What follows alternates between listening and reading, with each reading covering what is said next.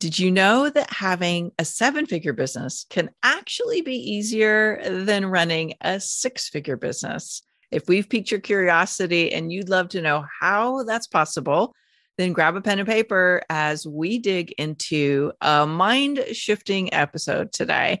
Welcome to the Next Level Influence Show. I'm Melanie Benson. I'm normally the host of Amplify Your Success podcast. And I'm Samantha Riley, host of the Influence by Design podcast. You're joining us for our weekly show for experts and business leaders who are influencing people's decisions to not only make a greater impact, but shatter their revenue goals in the process. What got you here won't get you there. It's time to uncover the micro shifts required to take your income, influence, and impact to the next level. I'm Melanie Benson.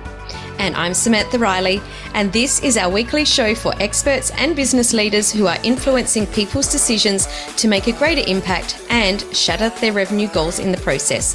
Welcome to the Next Level Influence Show. Now let's get started. So there's a saying that it's easier to sell a $1,000 deal than a $100 deal. And we believe that the same principle holds true with the revenue level of your biz. And I don't know about you, Melanie, but in my first business, when we were doing like that low six figures, when we kind of started to get success and cracked into that, it did feel really hard because we had to hustle and grind to get to that place. And there was a part of me that was almost afraid of sort of pushing through that and getting to that seven-figure level because I thought it would be harder. Now, we didn't hold ourselves back, but I see so many entrepreneurs self-sabotage because they hold that same belief. Yeah. And I'm sure you see that too. Mm-hmm. Well, and I'll just say whatever level you're at now, like getting to that next level always appears harder than it really is. Like, I think that shift from 5 to 6 can be a little daunting at times, but there's something really interesting. The scalability factor from 6 to 7, a lot of things get easier. And I love that practice of like, it's easier to sell $1,000 deal than $100 deal. I think a lot of those same principles run true. I think a lot of it lies, as we were talking about when we were thinking about this episode today, in the bottleneck factor. Absolutely. You're figuring out so many pieces. And by the time you're hitting seven figures, and we'll get into like the three legs of the stool, so to speak, of what goes, what the factors are that contribute to making that seven figures easier. But I feel like when you master the like removing yourself as the bottleneck, you're actually tapping into a momentum that is very easy to exponentially grow. Totally. And let's say it is really difficult at low six figures to remove yourself from the bottleneck. Like if that's where you're at right now, don't get down on yourself thinking, why is this happening to me? Because in absolute raw and authentic honesty, it is very, very difficult to be able to push through that. And the reason is you don't have the amount of income that you need to have a full team at that point, which means that you are still the bottleneck because certain pieces of the puzzle you do have to deal with. So it is I actually find it the hardest sort of level to actually move through. It requires some tenacity. Yeah. And it's a willingness, right? And it's almost like if it's easier on the other side, it gives you that push that you need sometimes to go through the difficult times to get to the easier times. But, I was really curious about something you mentioned when we were thinking about this concept. And you talked a lot about how you move beyond the hustle and the role that optimization plays. Yeah. Share a little bit about that, because I love this perspective and I think it's very freeing to realize this. This is actually the most important piece, because to get to seven figures, you actually need to focus on optimizing the boring pieces. It's about getting the foundations in place so that they're optimized, so you're getting the best return on investment of your time, of your money, and making sure those foundations are in place. So we're not talking about trying all the, the new tactics that are coming out, all the bright, shiny things. It's about getting the foundations in place, making sure you've got a calendar full of appointments, making sure that your sales calls are optimized, making sure that you've got a really simple offering that converts well. And it is about repeating the boring things, the foundational pieces, over and over and over again so that they're optimized and working seamlessly before you start to add in all the other tactics and bright, shiny objects that other people are talking about. Yeah. We're going to have to unpack that a little bit more towards the end when we talk about some traps, because bright, shiny object syndrome is your enemy here for sure. 100%. Yeah. So basically, optimizing is the secret sauce. And if you're not optimizing, chances are you're keeping yourself kind of trapped prematurely. 100%. So we talked about there's 3 kind of legs to this table, if you will, the foundations. And I think, again, this is where a lot of people get a little messed up, is you need to have these 3 things to make that leap from 6 to 7 figures: a scalable offering, which you were just alluding to, a repeatable systems that literally free you up. And if you get overwhelmed by systems, just know this is the key to freedom and not the reverse. It's not meant to trap you. It's meant to free you. Yes. And the right kind of delegation. So let's talk a little bit about the scalable offerings, because you can have systems and delegation, but if you don't have a scalable offering, you're not going to hit the revenue goals. So, well, Melanie, I'd love to know, what does scalable offerings mean to you? Yeah, so I look at a scalable offering as something there you can leverage your time and talent. You can sell it over and over and over again without it requiring your time. So you may have time invested in the solution, but you can scale the revenue without adding more of your time, right? And I think that's a key ingredient. And there are lots of scalable offerings. You might also find that it's not as scalable time-wise, but maybe it's scalable price-wise. So your offering is a high-ticket offering. And this is about kind of dialing in the what's aligned for you, your audience, your business niche, all of that. Would you add anything to that definition? Yeah, what I want to add is what it is not, so that just people can understand. Taking clients one-on-one is not a scalable offering, because for every one client you bring on, you need to add time. So there gets a point where you run out of hours. You're unable to scale. You're unable to bring on more clients, or you're unable to bring in more revenue. So I just wanted to point out what it isn't, because for some people, they might not realize. So the scalable offering is where you're in a one-to-many model, where you can invest a certain amount of hours of your time and deliver to multiple clients at the same time. Yep. Done. Totally get that one. Now, this is the place where I think a lot of times bright, shiny object syndrome gets in the way, because I see people get bored or they don't fully optimize, and then they're jumping to the next thing because the thing they were doing wasn't working. And so this is definitely something that has to get fine-tuned and optimized to make the whole thing easier to run at 7 figures than getting that early premature trap at 6 figures. Totally. Let's talk about repeatable systems. Yes. What does that mean to you, Sam? This is actually my favorite piece, because I feel that there are a lot of people that are scared of systems. They want to be entrepreneurs, to have the freedom, and they don't see the correlation that it's the systems that will give them the freedom. And I was very lucky in that my first job was in McDonald's, which is completely built. It's system upon system upon system. So I understood at 16 years of age the importance of systems.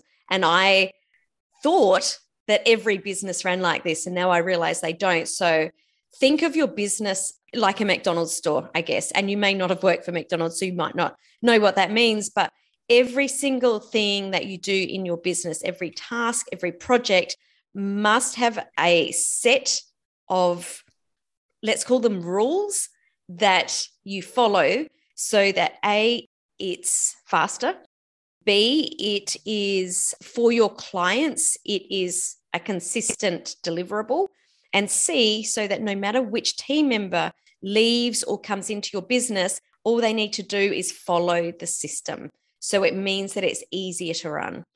I'd love your definition, Melanie. Yeah. Well, I have a love-hate relationship with systems. I'll just be completely transparent about that. I understand the value, but I've not always been good at creating them. And that's because I move at the speed of light. And sometimes the system comes after figuring a lot of things out, right?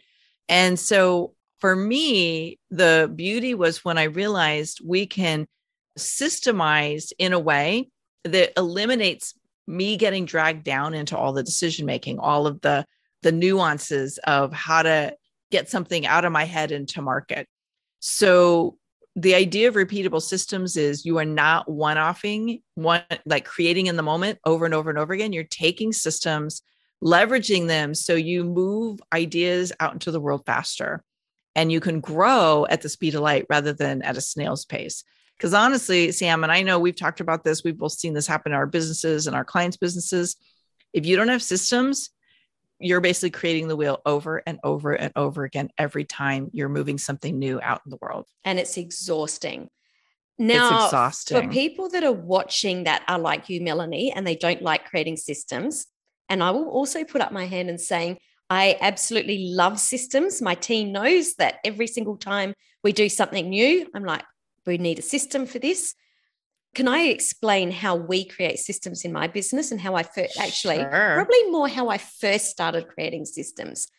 So my very first hire was my personal VA that worked for us, and she was only working for us 20 hours a week. And her task, most of what she did in that 20 hours a week was record the systems of the tasks that I was handing off. So every time I trained her in a new task, her job was then to create the system. So that's how we started. Now, it is very similar. She doesn't create all the systems. She stepped into a project management role. So now she will hand off, if there's a new system, to whichever member of the team it needs to be. So it's actually our team that creates the systems, and it's not me. That's the ultimate right there, is the team creates the systems, not you. Yeah. Let's talk about delegation. And because I think repeatable systems and delegation go hand in hand. Yeah. But if you have systems without proper delegation and without really understanding how to hire right, again, you're not going to see the exponential growth potential coming to fruition. So how do you see the delegation and systems working together? I think the very first piece is exactly what I mentioned, that delegating the systems at the beginning. I think the other piece that I want to frame this with is that a lot of people don't delegate because they say these words. It's faster to do it myself. And it is the biggest trap of an entrepreneur to say that, because whilst it is the first time, we've got to remember that we want to repeat things. So I see it almost like if you're going to continue to do it yourself because it's faster, you're going to be doing it for yourself forever. So it's like running a never-ending marathon rather than working really hard and doing this full sprint where it's really, really hard. You're really, really puffed. You've worked really hard, but you've delegated that system. So it's actually taken you a little bit longer. However, at the end of that sprint, you can now rest and hand that off so you never have to do it again. So it's kind of like you have to invest your time the first time so that you can get your time back after that. Well said. I think there's another piece too, and that is, we've done a few episodes just on delegation. So you might want to scroll back in the Next Level Influence shows to see some of these episodes. But like having people you can trust to let go to is really important part of delegation working. And delegating to people who do what you tell them to do is different than delegating people who are taking the lead and figuring out what needs to get done. Mm-hmm. That is I think that's vastly different people. I love that you've mentioned that. Yes. Yeah. So I call it delegating for ownership versus delegating for task completion. You're never going to grow exponentially if you're always having to tell everybody what to do, because you're still the bottleneck in that scenario. So did you want to add something to that, Sam? No, I think just that you need to start thinking of yourself as the visionary or the CEO. There has to be a distinct stop of, I'm the business owner doing the do, and you have to step out of that position. You need to fire yourself from that position and employ yourself as the visionary or the CEO of your company. Yeah. Yeah. And there's another trap I think that emerges there. So we'll just start talking about the traps right here. And you alluded to like people saying, I can do it faster. I think there's another, I can do it cheaper. Oh, yes. And, I've been guilty. Like, I think we all have, where we get in those moments where it's like, can I afford to hand this off? One of the big thinking shifts that I think propels you into those 7 figures and beyond moments is I can't afford not to delegate it. I would love to add a little piece in here that just seriously just dropped in. And I think it's, again, going back to that mindset shift that I was just talking about. And when you are hiring someone, we talk about we can't afford not to. And I'm sure that people hear this and think, oh, it's okay for Melanie. It's okay for Sam. They're in a different time of their business, but it's different for me. This is where you have to back yourself and say, all right, maybe I can't afford it now. How many new clients do I need to get? You really need to back yourself, and you need to go from the scarcity mindset of I can't afford it to, okay, I have to be able to afford it, but what do I need to be able to do to afford it? And it's that last little leap that people forget. Yep. Love that. And just so anybody who's thinking, oh, Melanie's at a different stage of her business. Yes, I am now, but I started doing this a year and a half into my business, and I wish I would have done it sooner. Yeah, it does take a big mindset shift, doesn't it? And I just kept thinking, where do I want to be a year from now? How do I invest today in the business I want a year from now? And that was my mindset shift that really helped. So, Sam, is there any traps we haven't covered yet that you want to wrap us up with here in terms of what gets in the way of that leaping into that 7-figure business that's easier than the 6-figure business? I think it's, again, like what we're talking about, it's not fully handing things off so that you're able to step away, which means that you're not building your team. You're not fully stepping into that leadership role, because until you can fully hand things off, you can't do what needs to be done in your business, which then enables that momentum for you to be able to bring more team members in. And that's what it's about. It's about that momentum of, once you've got that next person, who else do we need to come in? Yeah. And I will just add this, and we can wrap up here, because I know we could probably go on and on around this, but I always come back to the mindset. And a lot of times people tell me like, oh, I don't need a 7-figure business.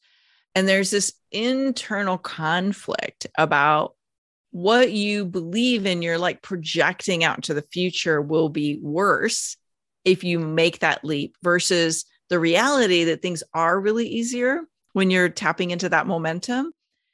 So really challenge yourself and say, is that my projection of what I don't want to have happen?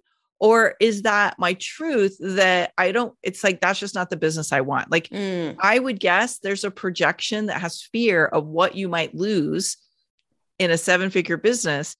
And if you really follow this process we're outlining, that fear could go away and be replaced with something much more impactful and much more profitable than you have right now. Totally. So, Melanie, what resource do you have to share that would add value and take this conversation to the next level? So I think, again, going back to the foundations of a scalable offering, like really understanding what your offering is. I like to look at high ticket offers and leveraged offerings that make the whole like business work well. So if you go to amplifywithmelanie.com, you will find what I call my 7-step framework. One of the frameworks is having the offering that's easy to sell. It's like sells like hotcakes. And then that wraps into the other 6 factors that really help amplify and exponentially grow the impact of your business. So that's mine. What about you, Sam? I have a resource called the $1 Million Plan, and it's around the 9 key areas that you need to focus on in your business. We talked about 3 of them today being the foundations, but I've actually identified 9 foundational principles that you need to work on to be able to take you from that 6 figures to 7 figures. And you can get that at samanthariley.global/plan. Great. Thank you. This is so good. So if you're loving these tips today and you know it's time to take your influence to the next level and your business, I want to make sure we stay connected. Make sure you follow both myself and Sam here on this platform. We're dropping these episodes and we don't want you to miss out. And tag a friend who you think might benefit from your topic today. Tell us where your aha was or where you got a great insight. We'd love to know. And if there's something you want us to cover, be sure to tell us as well. So thanks, Sam. I loved our conversation today. Thanks, Melanie. Always a pleasure. Thanks for joining us for another episode of Next Level Influence. Before you go, would you subscribe, rate, and review the show on your favorite podcast player? We'd love to know what your greatest takeaway was from today's episode. Take a screenshot of the show and share with us on social. And be sure to tag us too so we can connect. Tune in next week for another Next Level Influence episode.